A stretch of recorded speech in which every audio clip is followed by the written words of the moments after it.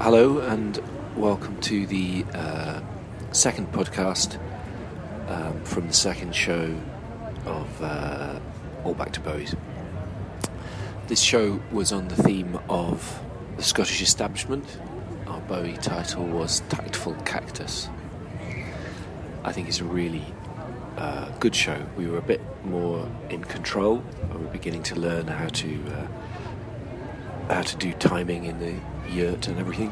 It was a great audience, quite busy, and I really enjoyed the discussion. I think there was a super highlight as well from a Chrissy Barnacle. Just turns in a fantastic performance on this, and also Bram does a great poem. They're both real highlights. So I think all in all, it'll be a good listen. Thanks very much. I hope you enjoy it.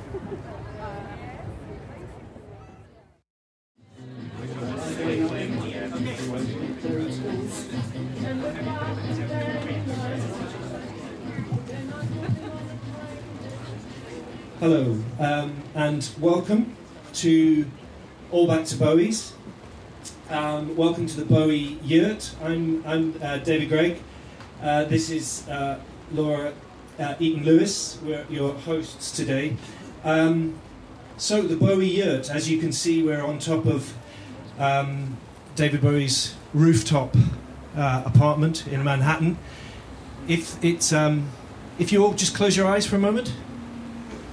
Can you hear Manhattan outside? It's an unusually rainy summer's day in Manhattan. I think if you just listen, David's rehearsing. He's rehearsing his new album out there. I could just hear him singing. He'll stop because usually about this time he goes to make a cup of Horlicks. And we're hoping he'll come in. And be part of our ramshackle salon that we're holding on his roof. But before that, if he does come in at the end, obviously, do make him welcome. Before that, we were thinking about referendums and them being binary, and so we thought we should ask you the very, very important question and find out whether you are yes or no. And that question is, do you agree that David Bowie should be pronounced Bowie? Oh, that's interesting. Okay, so we have to count this. Sarah, Sarah has the tally from yesterday. So this is a very heavily Bowie audience. I'm quite astonished by this. So Laura, you're a... I absolutely think it's a Bowie. Okay, so can you count the Bowies for us? Yeah.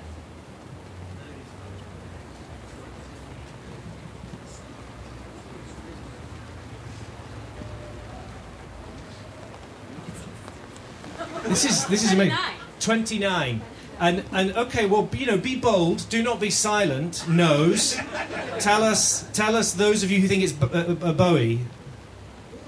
1, 2, 3, 4, 5, 6, 7. 7. There was originally a Dave O'Max option, which was that he would be David Jones, but we took that off the table, so that's no longer available. Okay. We do have one more task to you before we begin the full-on hardcore entertainment that is All Back to Bowie's. Laura, would you like to explain? Hello, everybody. What we'd like you to do now is just while we're about to listen to our first guest giving us some beautiful, beautiful music, while that's going on, we're hoping this is going to channel some inspiration for you here. And what we'd like you to do with that is we'd like you to answer a question. And the question... Statement, more of a statement, finish a sentence. And the sentence is that the Scottish establishment is... ... So if you've got a pen or paper, anything you've got, just scribble it on the back of a flyer or something. Or if you need paper, just scribble it on the back of a flyer or a pen or paper. If you've got... If you need people, we can probably hand paper about. But just finish the sentence, the Scottish establishment is. And later in the show, if you pass them all along, whilst Chrissy's playing, while the song's playing, have a think about it, and at the end, we'll gather them all up in the Bowie Trilby, and we'll read some of them out. We had some lovely answers yesterday to Scotland is like ... and they'll all get written down and put in the Bowie guest book, which in the very end is going to go to the National Library of Scotland, rather pompously, but it's good. It's a document. Okay, and so is everybody all right with that? We're going okay. I think if Chrissy's ready. So, ladies and gentlemen, while you're having a think about that, and as the gentle rain patters on the yurt roof, and there's a leak I can see already. That's great. I hope nobody's getting dropped on. Okay. Could I introduce our first guest, the absolutely fabulous singer, Chrissy Barnacle.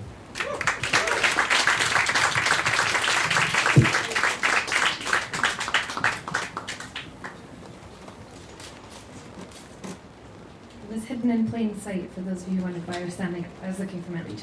I'm a little bit convinced that David Bowie doesn't know that we're here on his roof terrace, so that's a bit awkward. But this song is kind of about secrets also.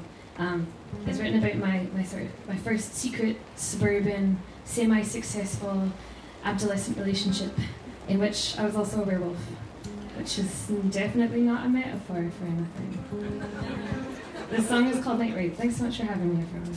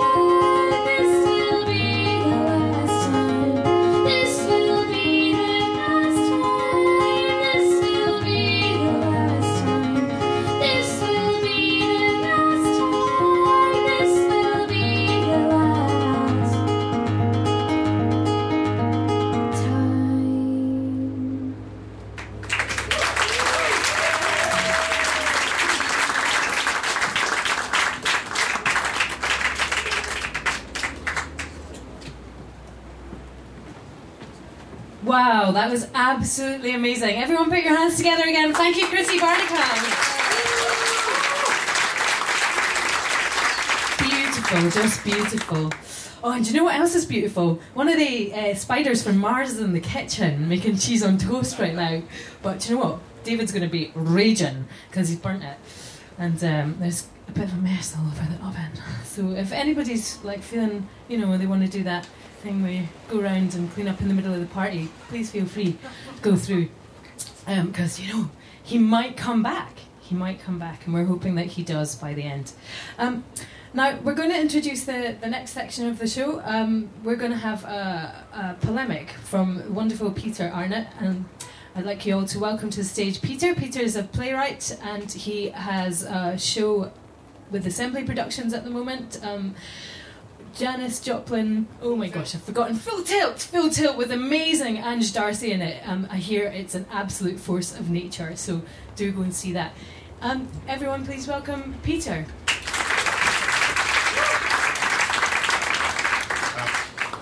As it's the Scottish establishment, I thought I'd have a communication from their patron saint, so I thought I'd just bring something. It's a letter from Sir Walter Scott. Dear Scotland, what the hell do you think you're playing at? Does the word Flodden mean nothing to you? I tell you this, I did not go to the considerable trouble and expense of inventing this country just so you people could piss it up the wall. We made a deal, didn't we? We were allowed to stay Scottish and we got to stick our noses in the trough. Wasn't that pretty good for us? Are you seriously saying that now there's not a British Empire anymore? That you just can't be bothered? Where is your honour, Scotland? Did you read my books?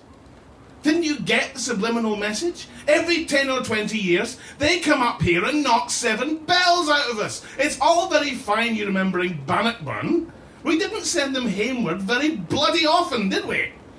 Look what happened to Wales. Is that what you want us to be?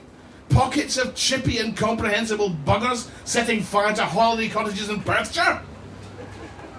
We got to stay Scottish, all right?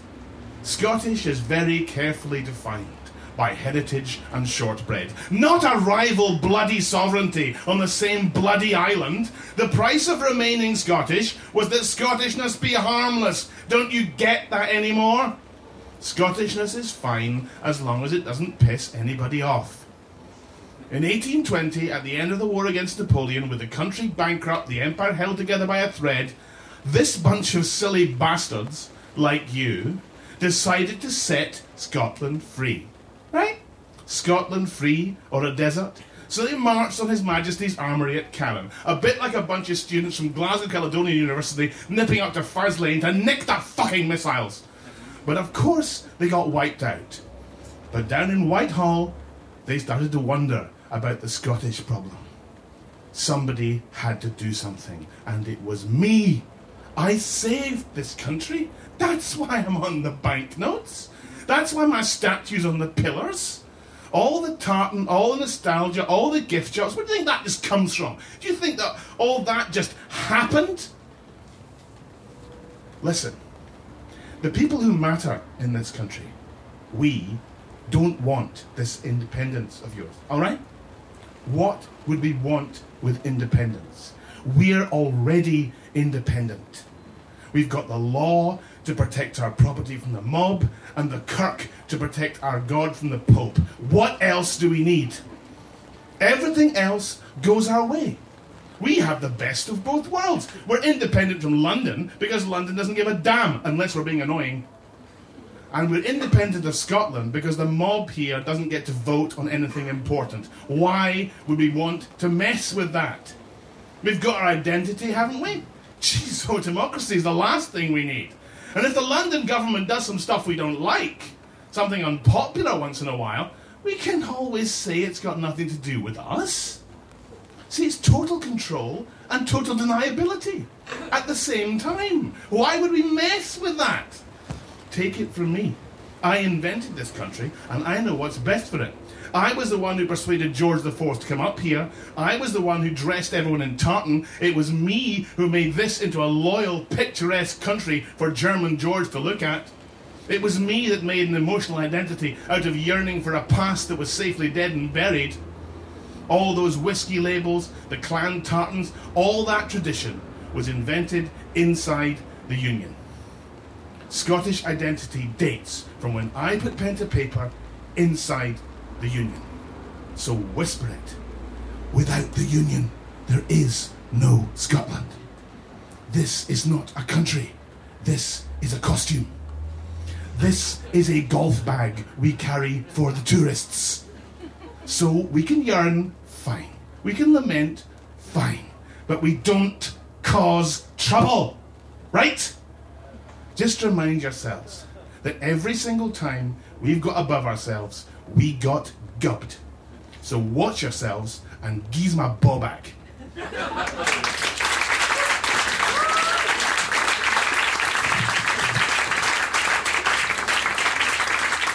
Brilliant. Thank you, Sir Walter.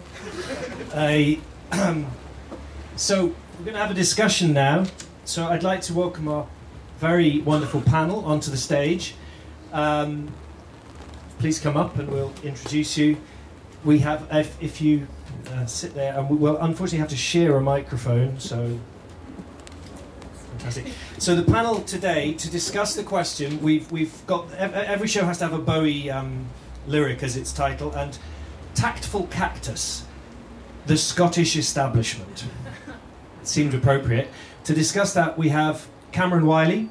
Cameron is the deputy head of George Heriot's, and if anybody knows the Edinburgh establishment, I would say it's Cameron, because to my mind he is a pillar of it and has educated it for 20 years or more. Next to him is Andrew Tickell, who many of us will know as Lallands Peat Worrier, the blogger, but he's also a writer on constitutional law. And next to him we have Mandy Rhodes, who's the editor of Holyrood magazine, which is the sort of, I was going to say the in-house magazine of the Parliament, but it basically is it's not, no. But nevertheless, it does cover, in covering the Parliament and Scottish politics, I think it's definitely, she's somebody who knows the Scottish establishment eye to eye. So perhaps if we begin with just to start. Okay, so first off, is there a Scottish establishment? And if so, what is it? Or who is it? You have your own. Right. I think the idea of a Scottish establishment is probably as contrary as everything else that we approach. So I think it changes. I think there's, as Peter said, we've had an independent legal system, health system, church, education system. There are some people that think they are the establishment and are quite happy with their position. I think what the referendum has done is show us that a political establishment still think that sovereignty of power lies at Westminster and Whitehall. And I think there's been a lot of questions for everybody about that. So in answer, do I think this is an establishment? I think there are various establishments. I worry that you thought I might be one. Oh dear. Well, yes, I mean, there are several establishments. If you look around in Edinburgh, I was always struck by how many sort of faces you can see walking the street who could be equally in the National Portrait Gallery today. That Edinburgh is a city which I find disturbing remnants of the establishment tottering around in pinstripe suits. But actually, folk like yourself, David, in artistic establishments too, we have to talk about that. I think actually, if we're thinking about class, and that's the issue we're not talking about, establishment neatly drifts over class, but actually in Scotland, our middle classes are expert at being invisible. That's their main function, talent, working power, discreetly, quietly, behind the scenes into the Middle Ages. That's for me what you train up these young soldiers to be, essentially. And maybe that has some good aspects, that has confident aspects about it, which is, which builds powerful little creatures that can take over India and rule us from Whitehall, and maybe you find that exciting. But I think actually in Scotland the establishment likes avoiding the implications of its own existence, and that cascades from the law through to literature, because the Scottish middle classes love reading literature from which they themselves are excluded. I think in Scotland we have to think about those issues too. Well, if the establishment means something which has been around for a long time, which believes that it has a kind of right to power, then clearly the Edinburgh professional middle classes would justify being described as an establishment. But as Mandy said, there are lots and lots of different establishments in Scotland, and I mean another institution which indisputably believes itself to have been in power and having a right to that power is the Labour Party. So there's a sort of significant range of different kinds of establishment in Scotland. It's quite interesting that you kindly said that you regarded me as a pillar of the establishment, because of my fact that you kindly said also that I've been doing it for 20 years, when in fact I have been educating children privately in this city for 35 years, 2 different establishments, one of which you yourself, of course, graced. And oh, did I say that? And I think it's quite interesting for me the number of people blogging on the very, very radical side of Scottish independence who might also have been privately educated in Edinburgh, but that's we know them all. Not to sort of. I don't mean that as a kind of outing thing. I just mean it's an interesting point. No, but it's just interesting that obviously Edinburgh is unique in the sense that the proportion of privately educated children in Edinburgh, it might be the highest proportion of privately educated children of any city in the world, I think. I mean, it's about 25% of the population. Where else does that exist, And that there's no doubt that group within the east of Scotland has an enormous degree of power, and it might be interesting to explore at some point why that is. You want to come back in? I was just going to say that I think one of the problems for Scotland, or I actually don't think it's a problem, but I think the establishment almost relies on an assumed deference, and I don't think we're very good at deference, which I think is a good thing. And my mother actually reminded me yesterday, I was talking to her about this, and she said, when she took me to the doctor when I was 9, and she said, now remember, my father was the local pharmacist, so we knew all the doctors. She said, you must remember to call him Dr. Huddleston. And I looked at her and said, well, I'm not calling him doctor. Why would I do that? And it's obviously just arrogance of a 9-year-old, but I just found it more polite just to call him nothing. And when I gave evidence to the House of Lords this year, I found I had to do the same. I'm just not very good at deference, and I just think Scots aren't. I think it's quite. I just want to sort of push a little bit. There seems to me to be a tension in the independence referendum debate between people who are looking to independence as a way of kind of, if you like, bringing in a new establishment, sort of overthrowing power systems, if you like. And then there's another sort of side which is the possibility that, or some people are afraid of independence because they in a sense they're thinking, well, aren't we just handing power to the already existing establishment? So is it worth exploring that tension? Sorry, it's just because I've just written about this, I guess, but what would worry me would be, as Callan said, as Cameron said, the Labour Party have had an assumption of power for a long, long time in Scotland, and that's been tested by the SNP, but you also see them just replicating a lot of the same institutions and establishments. And when I interviewed Sam last, and we talked about in the event of a yes vote, he has already tapped the people on the shoulder that would join him in the big tent to go to London to negotiate on behalf of us.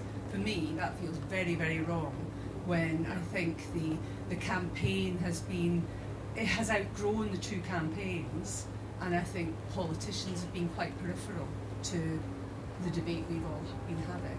And that grassroots movement, I hope, would not condone someone going off and negotiating on their behalf. Yes, you. I must say, I'm actually quite distressed. I haven't been tapped by Salmond at all. I was having high hopes that I might be able to represent Scotland in that environment. I should also say, just to confess, I went to private school as well. But in Glasgow, I know. But the funny thing about private schools in Glasgow is I grew up in Argyll on the west coast, so I turned up as sort of a bumpkin, and when the little blazered tyke said to me, "Are you English? Is that an English accent you've got?" And they had no sense of themselves as being kind of, for the rest of the Glaswegian population, something quite apart. I think that's a different sort of Glaswegian kind of delusion that you find around that, and we have to think about peripheries and centres here. I think you're right talking about the Labour Party. If we cast our minds back to pre-devolution, some people had serious anxieties, rural folk, about being governed by an over-promoted Glasgow City councillor, which of course we were for a number of years, he says, in a partisan nationalist fashion. But I think, we have to think about those sort of aspects about what's the phrase? Was it Jim Sillars? It's almost all of these quotable phrases are always Jim Sillars, but we have to think about taking sides in Scotland as well as taking Scotland's side. It's got a nice kind of neatness to it. And I think, some people, Andrew Wilson, for example, who's an advisor to Salmond, I don't think he's here, but he once said that he wants the SNP to be the new... I think he is. Oh, no, he's an independent sort of free... He used to be an MSP, and he said that he wanted the SNP to be the new establishment. He says, I thought maybe the new radical establishment. Now, quite what work that word radical does, I'm not entirely sure. But I think really, that there are these many different establishments we talk about. Actually, in Glasgow, these kind of working class establishments, if you like, I think things like the Faculty of Advocates perform a very useful ideological function, because you can say class happens in Edinburgh, over there, so those kind of people, marble mouth people that live up in Murray Place, and in Glasgow, no, we don't have class. We just have people up in the West End enjoying art and all of those kinds of things, and they're just, horny-handed sons of toil. So I think in Scotland, we have an interesting attitude towards class, and I think we can't divorce that from these wider conversations about, well, where are these establishments? I think it's interesting. I'd be interested to know what a radical establishment could conceivably be. I mean, it's kind of really a sort of contradiction, isn't it? But I'm also interested in the idea that you were talking about, that some people believe there will be a new establishment, that you'll hand over power to new establishments, and I just can't envisage what that new establishment would be either. Really, it would be some kind of concatenation of the old establishments, I think, coming together. The distinction would be that in an independent Scotland, it would be the Scottish establishment who is at least making the decisions all the time, rather than the British establishment, and very frequently a British establishment for which Scots have not voted at all. So at least that power would be in the hands of the Scottish establishment. But inevitably, whoever eventually comes to power becomes the establishment. So that if we accept that the Labour Party has become the establishment to some extent in Scotland, then that would have seemed a complete impossibility in the history of the Labour Party at various different points. And now quite clearly it's involved. I don't think the SNP's really been in power long enough for it to be an establishment, but I certainly very much agree with Mandy that if the SNP's making mistakes, then it's making mistakes by being like the Labour Party in terms of becoming that kind of establishment. Absolutely. It's just to come back to what Mandy was saying earlier about the grassroots campaign, it's been my observation that what's happened throughout this campaign is that is really quite unique. That the strength of that grassroots campaign, and that the number of different groups that have been campaigning and growing this new kind of way of governing themselves, actually is really quite extraordinary, because it is powerful and it's working, and there are many of them, and they are working together, yet retaining these distinct identities. You were saying, Cameron, what might a new establishment look like? I would like to ask each of you, what if that establishment was to go beyond our middle and upper classes and embrace more of our working classes and these grassroots movements, what shape might that take? I wanted to come back to you just on something you said about the grassroots, because I'll just share something that was interesting for me in the last sort of week, I suppose.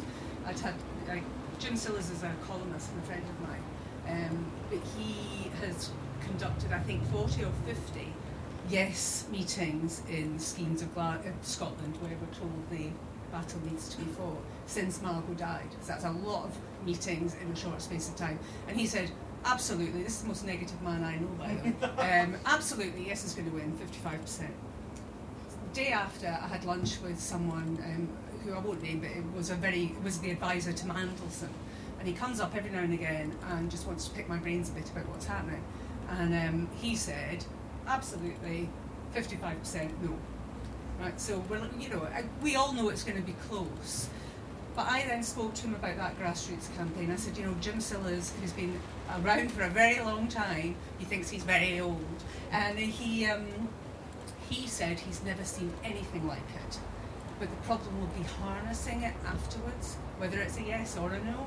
And sadly, the former advisor to Mandelson said to me, I have seen it all before and it just disappeared.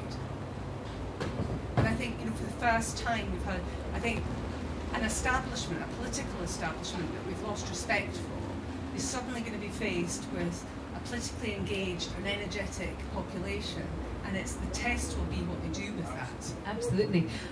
I just to pick up on that, everyone that I've been speaking to has been recognising that and that energy and going, what do we do with this afterwards? And not preparing for either scenario, but actually preparing for both and saying that this has really changed. This has changed Scotland irrevocably. I think in answer to your question about a new establishment, what I would not like to see, and some of it is just even in the way we respond to Cameron being the deputy head at one of our most prestigious independent schools. I don't think that's a bad thing, and Cameron might not tell you, but Jim Sillars took quite a lot of advice from Cameron for his socialist vision of an independent Scotland, and I hope we don't go towards a race to the bottom and assume that we don't want political leaders that have gravitas, who have even perhaps been educated privately. I think we need to look, I think people are looking at a political class that doesn't necessarily reflect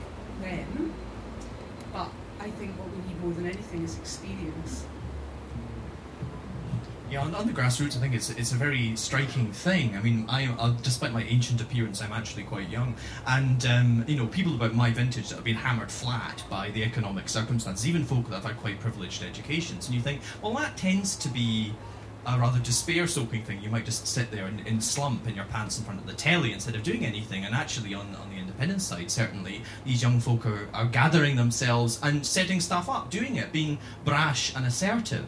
And I think that's a really good thing to start off with. But secondly, I don't know I like your story about the doctor, but I don't know if it's entirely true that Scots tend to be kind of thrawn and not deferential to authority. I think we see a great degree of discomfort in the independence debate about the ordinary punter being involved. I think actually the phenomenon of the cybernat, of which I'm a particularly poisonous manifestation, illustrates to some extent how awkward the press sometimes and the political establishment can feel about ordinary people actually being involved in politics, with all of the messy, demotic manifestations of that. And I think, in a sense, it's very easy to speak rather warmly in the roundabout, isn't it terribly good, all these young people doing all this, isn't it a very good thing? But that has consequences. As it recalls the Sir Walter Scott phrase, I always like it, I can't remember, it's Mrs. Howden, is that her name, from Heart of Midlothian, that said it was great when you had politicians in Edinburgh, because you could eye-people them, you could patter them with stones to ensure that they were good bairns. And in a sense, if we're going to have an actively involved politics, then the politicians have to be prepared for the peoples, and I'm not entirely sure they are yet, to be honest. Just to carry on not answering your question, it's interesting that you talked about the range of grassroots movements that have been involved in the campaign, but of course what you really mean is the range of grassroots movements that have been involved in the Yes campaign, because the singular thing about the No campaign has been there doesn't appear to be any grassroots movement involved in it whatsoever, and yet somewhat perversely they are still winning. And the No campaign's been pretty disastrous, really, in all sorts of ways, and yet and there hasn't been any kind of sort of popular or populist feeling about it, and yet still somehow this great mass, this great sort of great grey wodge is still sort of winning. The other thing I was going to say was that is just from the point of view of the sort of energising that this is taking place with young people. The idea that 16 and 17-year-olds could vote. Now, I'm not absolutely sure that probably Salmon didn't think that if 16 and 17-year-olds could vote, they'd all just go, yes, Scotland should be free, and kind of all vote that way. And in fact, of course, the polls show that exactly the opposite is happening, and that 16 and 17-year-olds are, in fact, the group most likely to vote no out of the entire population. So it's misfired in that respect. But by Jove, it's really involved them in the process, and absolutely genuinely. Now, I know that my particular educational environment is not typical, but we had a debate at Harriet's between Sir Mingus Campbell and Kenny McCaskill, and I've been inviting politicians to come and speak in schools for years, and very kindly they kind of turn up and they kind of go through the motions and they smile a bit and they answer questions, and then they go, and usually there's an advisor there who taps them on the shoulder and says, it's time to go now. There was none of that in this instance. They sat and talked to these 500 prospective voters like their lives absolutely depended on it. And at one point I thought Kenny McCaskill was actually going to cry. He was so moved by what was going on, and it was a real battle. It was absolutely astonishing. I mean, they were soaked in sweat at the end of it, and that was because the 16, 17-year-olds of Rutland could vote rather than just be potential voters in the future, and that's a very good thing. What was the result? Actually, because it just didn't seem wholly appropriate for them to raise their hands and say, I'm voting yes and no in front of their teachers. By acclamation, the result was no. But interestingly, the question I did ask was, how many of you have changed your minds as a result of this? And everybody who changed their mind had to change their minds to yes. So it was quite interesting thing. Not an awful lot of people, but maybe 10% of the audience had changed its mind to yes. If you caught me looking, it's just to keep the time going. So we've got about 5 minutes. I think it'd be interesting to open it out a little bit to the audience. If you have any comments or questions or thoughts, and if you raise your hands, I'll come to you. And what I'll have to do is repeat the question into the microphone, partly because people might not hear, but also partly because we're also podcasting this, so people will be listening as they jog along beside the water of Leith. So the first comment, and it's from Andy Whiteman, though. Thank you. I just wanted to, one of my observations of the Scottish political scene working in Westminster and Edinburgh, the Scottish Parliament was built to deny people access. So when you go in and you say you want to go to a committee, you have to get a wee badge and you're told to sit down and someone takes you. When I tried to go on my own, I was told by a security person that I would be arrested if I continued up that corridor. In Westminster, you just go through the external security and you can go virtually, you can go to all the public places, any committee you like, you can go in and out, you can go to chambers, nobody bothers you. But we've built this environment within the Scottish Parliament that requires permission to get through that door into the place where you can actually pebble the politicians. Okay, there was Andy's point, if I can briefly summarise. I'm sorry we don't have a roving mic. Although it's wonderful that the BBC are here, perhaps they can lend us some resources the next time. But Andy's point, which is interesting to me, is that the Holyrood Parliament, in a sense, is built to sort of keep you out, and he's comparing that to the Westminster Parliament, where to some extent you're able to come in once you pass external security. You can sort of wander about, whereas in the Scottish Parliament you need security passes and you need invites. Which is a really fascinating point, and I suppose it's interesting because I slightly experience it another way, which is since the Scottish Parliament's been in existence, I've found myself going to it quite a bit, usually with sort of delegations of artists on various things, but also my kids have been, and so I've experienced it in a slightly different way, but I think it's interesting that you point out the sheer practicalities. Do we have any other comments? At the back? Can I just come back to Andy, because I was sitting thinking, aghast when he said that, but he's right. You do, once you get through security, you do get signed in for things, but you can also wander around. But I would also argue that the institution itself feels more open and less daunting than the House of Commons anyway.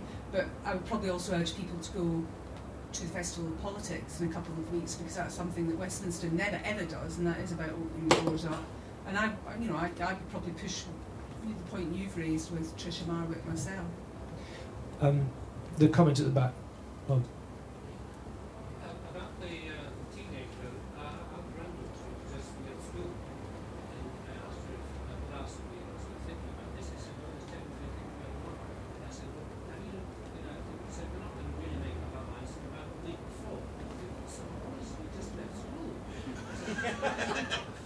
I said, have you thought about which way you might go? And she put one hand on my hip. I said, well, I'm not necessarily going to vote the same way as my parents. That's a sort of teenage thing. The fact that they may do whatever their parents are. I'm not going to vote necessarily. That's a lovely point. So Bob's point there being that a lot of the teenage vote, or at least Bob's granddaughter was saying that she's not going to make her mind up. It's the summer holidays, and she'll make her mind up a week before. It won't be necessarily. And then it won't necessarily be the way her parents. Well, you can say mum and dad.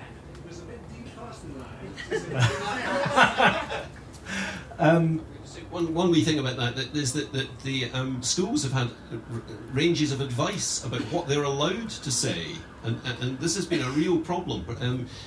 Both local councils and the Office of the Scottish Charities Regulator for the private sector have said that schools have to be extremely careful to make sure that everything is appropriately balanced and so on and so forth. And actually, I think probably most schools in the state sector have decided that they're just not going to do anything about it at all and just rely on external media. And I think that's a great pity, actually, that unfortunately that it's not really been seen as an educational opportunity across the whole country. That's certainly been my experience, that schools just are totally shying away from anything to do with it. And I agree, I think that's an enormous failure, to whatever side of the debate you're on. Andrew. I recently went back to my beloved alma mater to talk to them about the European Court of Human Rights of all things. I was talking to one of their modern studies teachers about their independence referendum teaching, and they held a debate between a Tory MSP, and I think an SNP MSP, and the secretary broke down 100 no, 6 yes. And I think there's an interesting point here about inheritances. When we're thinking about the establishment, we have to think about inheritances. And credit to your young lady, that's a very gladdening thing. But actually, many young people, to some extent, do reflect the prejudices of their parents. And I find that particularly talking to young bourgeois students of mine and things like that actually this idea that, oh God, independence, why would you possibly do that? Absolutely unthinkable, uncritical. And I find that so sad, because the purposes of education is to be critical. And this poor modern studies teacher was fighting to even get these kids to take independence seriously, to be critical about it and not to listen to that voice which just says, oh good grief, why would we possibly want to leave the Union? Sir Walter Scott lives. Okay, so that's great. We're just going to have to wind up this section now, and just before we do, I just want to ask each of you to give me a one word answer. What would you like to see becoming part of the establishment or replacing the establishment? One word from each of you. Me. Excellent answer.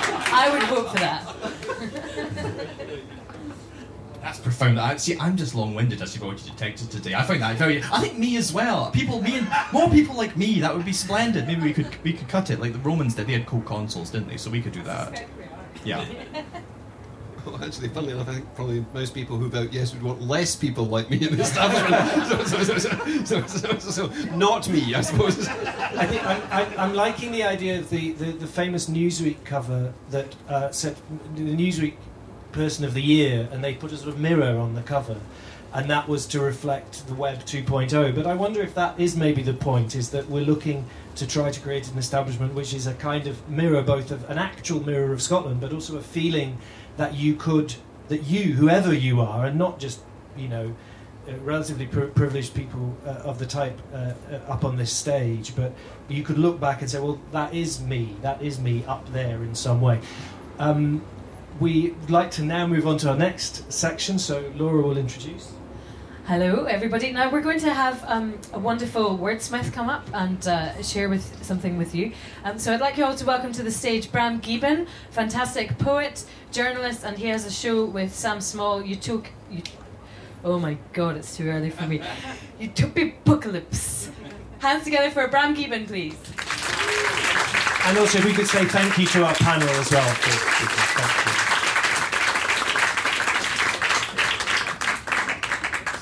Well, it's very nice to be in Edinburgh, which is the home of banking in Scotland, and you don't get much more establishment than the banking system. This poem's called Burn. The banks and ATMs are all closed down. The shops will only barter for gold teeth and family heirlooms. Except, of course, the banks are never closed. No, they trade around the clock in silent algorithms faster than human consciousness can calculate. And that's why I'm burning all my money. I'm taking it out of the bank. Every penny or pound I can beg, borrow or steal, because otherwise it isn't real. And I want to get the most liberating effect possible from burning all my money. I'm burning all my money because the devaluation of paper currency is inevitable anyway. And when they call in all my debts, What are they going to do? Send me more red letters, more pointless pieces of paper, or put me in a jail cell for the crime of burning all my money? Meanwhile, the food bank queues are long and full of mothers. The welfare state is being sold off to property developers and pharmaceutical companies. Everything you pay tax on is being sold at a loss to corporations which display the traits of psychopaths, and I won't stand for that, so I'm burning all my money. I'm burning all my money rather than see it bail out another bank that was too big to fail, or line the pockets of another banker who should rightfully rot in jail. And it's not like anyone's going to care about my lack of wealth, my empty belly, or my mental health. No, things will remain exactly the same after I burn all my money. I'm burning all my money in stacks and piles. I don't need an art gallery to film or frame this act. It is devoid of meaning. It is a statement about the futility of protest. It makes about as much sense as burning all your money. I'm burning all my money as one in the eye for every two-car family, every celebrity who ever appeared on MTV Cribs with a white stucco staircase and a grand piano, 2 Porsches and a Ferrari in the drive, shills for a civilization with no regard for the weak, which champions mediocrity. I want no part of that. I'm burning all my money.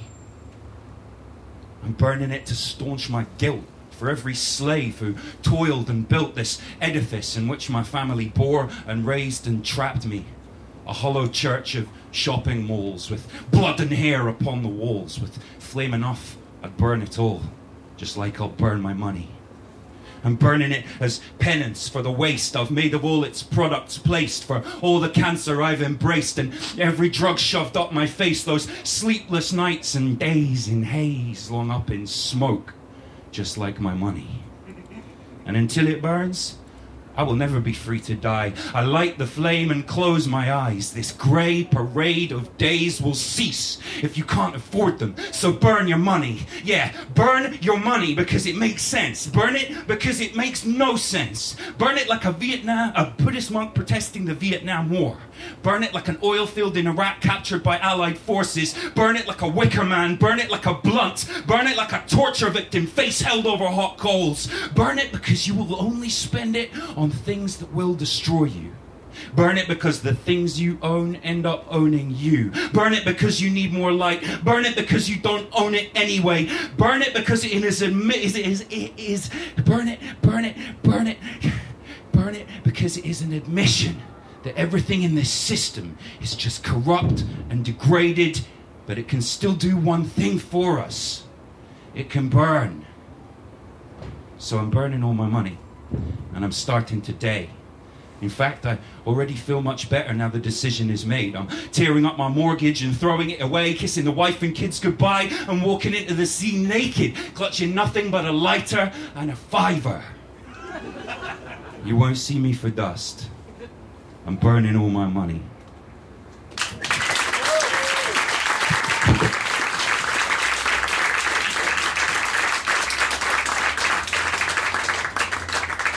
That's great. Thank you very much. That's brilliant.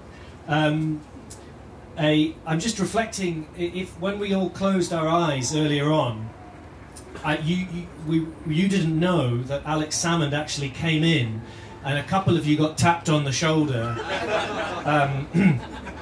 So if you feel that tap, you know what it is. I didn't get it, but anyway. So We're all waiting. yeah. So did you all manage to write a wee sentence? The Scottish establishment is. That's fantastic. Could you pass them along to the end of the rows? And Sarah, if you would come, and we wanted to have a David Bowie trilby, but we don't have one yet because the charity shops of Edinburgh have not. Oh look, we've got a trilby at the back. Fantastic. It's Jen, brilliant. So we've got a borrowed David Bowie trilby, and we'll put the Scottish establishment is sentences in, and then we'll see some of what we've got. While we're doing that, are there any? Did anybody else have any reflections or thoughts or comments on the discussion that they'd like to bring in? This might be a moment. There's a lady over here.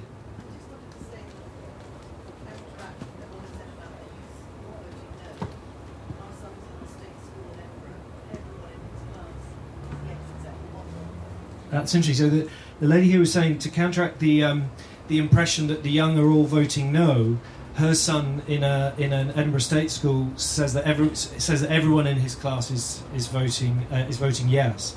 It's a very interesting. I think the point about how young people are going is quite interesting, because demographically, Cameron is right that the initial polling certainly had them all as no, but it does appear to be the case when there are school debates. There's quite a big shift. And which is partly why the not being debates has been such a problem. Grand. So here we have. So Laura, would you join me, and we'll just see what we've got. So we don't know. These are just the Scottish establishment is, and we'll just do a few of them. Sarah, if you could keep me to time so that we've got time for Chrissy in the end. Let's see what we've got. Whatever you want it to be. The Scottish establishment is whatever you want it to be. A blend of self-made lairds and children of empire builders.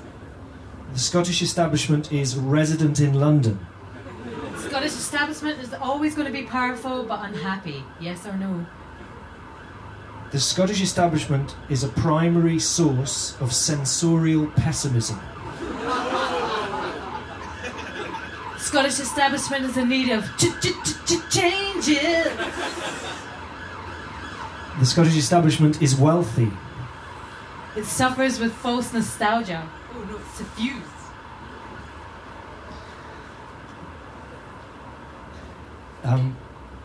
Now, I thought that was a blank sheet of paper, and I was thinking that was a really clever response, but it is actually just written in very, very faint handwriting, so I will come back to that one. The Scottish establishment is to be established. The Scottish establishment is corrupt. The Scottish establishment is about to change. The Scottish establishment is in need of refurbishment. You'll have to take one of those because I'm not able to read that. The Scottish establishment is a lesser and more manageably sized of two evils. The Scottish establishment is currently located in Westminster. The Scottish establishment is probably more pompous than the English lot, and I take a blow on behalf of them for that. Pomposity not being in short supply from artists also. The Scottish establishment is ready for a change towards a more humane system. The Scottish establishment is embargoed by itself. I think we'll get one last one in. The Scottish establishment is too comfy. I thought they were... one last one? The Scottish establishment is too powerful. Well, I thought they were great. This is really interesting. Yeah, give yourselves a round of applause. Yesterday, we didn't have time for the audience to read out their... for us to read the audience out, so I got them... Scotland is like, was the question yesterday, and we got them in the Bowie guest book. And just to say, we'll put all of these in the Bowie guest book, so they all get written down. But they really were amazing. I mean, we had everything from Scotland is like a macaroon bar, which was all a very elaborate metaphor about being rough on the outside, but very sweet on the inside. And also we had Scotland is like any other country, which I thought was rather splendid. It's been a wonderful All Back to Bowie's. I hope you've enjoyed your time in the yurt. It doesn't look like he's coming. I did hear him clattering about later. I think he said he was making some gnocchi, and he gets very, very caught up in his Italian cookery. And once he's into that, he just won't. You just can't get him out of the kitchen. So he's in the zone. So it doesn't look like he's going to turn up today. However, he might turn up tomorrow. Tomorrow the discussion is Wham Bam, Thank You Ma'am, the Indie Ref and gender politics. We have an absolutely fabulous panel for you. Please do come along. Please also check out the website for all the other Bowie debates that we've got, and if they catch your interest, please come along. I noticed we talked about Jim Sillars earlier on. We've got Jim Sillars on the 8th. We've got Nicola Sturgeon is going to speak to us on Monday, and we've got a whole panoply of wonderful guests. So thank you very much for coming. Please check out the podcast. Please tell your friends. And last of all, can I give a big rousing welcome to Chrissy Barnacle, who'll close the show for us. Come up, Chrissy. And last of all, just a big thank you to Laura and to our panel and to Peter for the provocation. So thanks to everyone who's been involved today. And to Bram Gieben as well. Thank you.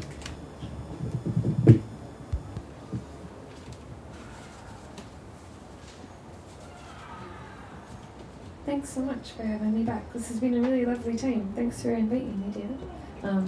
Yeah, I always find it very stirring and interesting kind of listening to people talk about things that I don't really know much about. And I thought Bram's poem was excellent and kind of made me very emotional. So I thought to play you out, I'd play my most angsty and emotional of songs. So if you need to have a little weep at the end, the music gets very loud so no one will hear you. This song I wrote, it's called Hazelnuts, and I wrote it after I was dumped. And I didn't go out for a very long time, so my friends were like, you need to start washing and seeing daylight again. So took me to a place called Whole Foods, which is a shop where everything costs £3 more than it does anywhere else in the world. But I hadn't eaten anything, and I was just like, I just need to eat something. So I bought some hazelnuts, and the only word I have for what happened to me that day was aphrodisiac. I don't know, there's nothing scientific in it. I'm pretty sure that doesn't happen with hazelnuts. But everyone in the car with me looked so much better than they usually did. The motorway verges looked more fertile than they ever have. The night sky was opulent, it was beautiful, and I felt alive and connected for the first time in a while. And I wanted to record how it felt in song, to try and really commit to art, how amazing the feeling was. But eventually I work really early in the morning, so I passed out about 4 in the morning. When I woke up, everything seemed to be back to normal and really rubbish again. So this was the song I wrote after I woke up. Thanks for having me. I've been Chrissy Barnacle. I play all the time, so come see me if you like. I want to know you like I know the night won't be there when I wake up in the morning, and I need to know that this won't change a thing, but that you could still care much less about me. And I don't know how I've ended up with this heart. I don't know how I've ended up with this heart. I must be the most hopeless romantic of all, 'cause I will never fall, and I know this. And I've tried boys and I've tried girls, and no one could help this heart of mine. And though they'll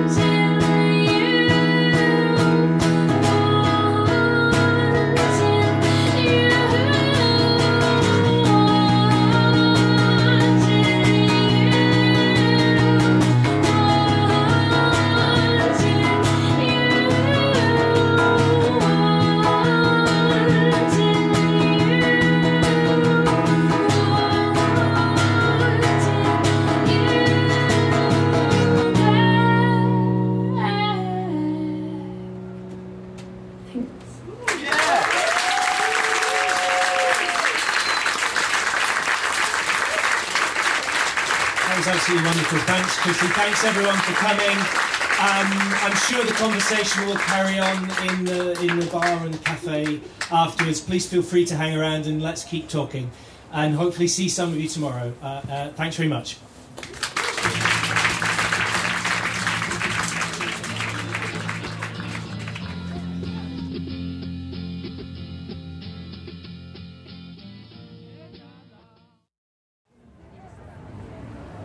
Well, I hope you enjoyed that show. Just to put the plugs in for the different artists. Once again, Chrissy Barnacle. Isn't she fantastic? Her EP is called Hazelnuts, and you can get it on SoundCloud. You can also get it from Chrissy if you see her gigging, and she gigs around Edinburgh, and it's really, really worth checking out. Bram Giebens does poetry performances also on around Edinburgh and at places like Raleigh and Broad and so on. So he's worth following if you can. A Peter Arnott's show that he's done with Corbisset called Janis Joplin Full Tilt is on at the Assembly Checkpoint. It's really, really amazing. Mandy Rhodes, her Holyrood magazine is fantastic, and the website is really interesting. If you're a Scottish politics nerd, you really can't do better than that. And they've got a website also, an indie ref and festival site, so you've got to check them out. And they're also she's also on Twitter as Holyrood Mandy. Andrew Tickell, Lallands Peat Worrier, is just a fantastic blogger, and he is followable on Twitter, and if you just Google Lallands Peat Worrier, Lallands as in Lallands, the synthetic Scots of Hugh McDermott. I don't know what peat worrying is, but he certainly does it very well. And I suppose we could plug Cameron. If you want to send your children to George Heriot's to be part of the establishment, then contact Cameron Wyllie. I'm sure you wouldn't mind. I think that's all the plugs we've got today. Thanks very much for listening. Bye.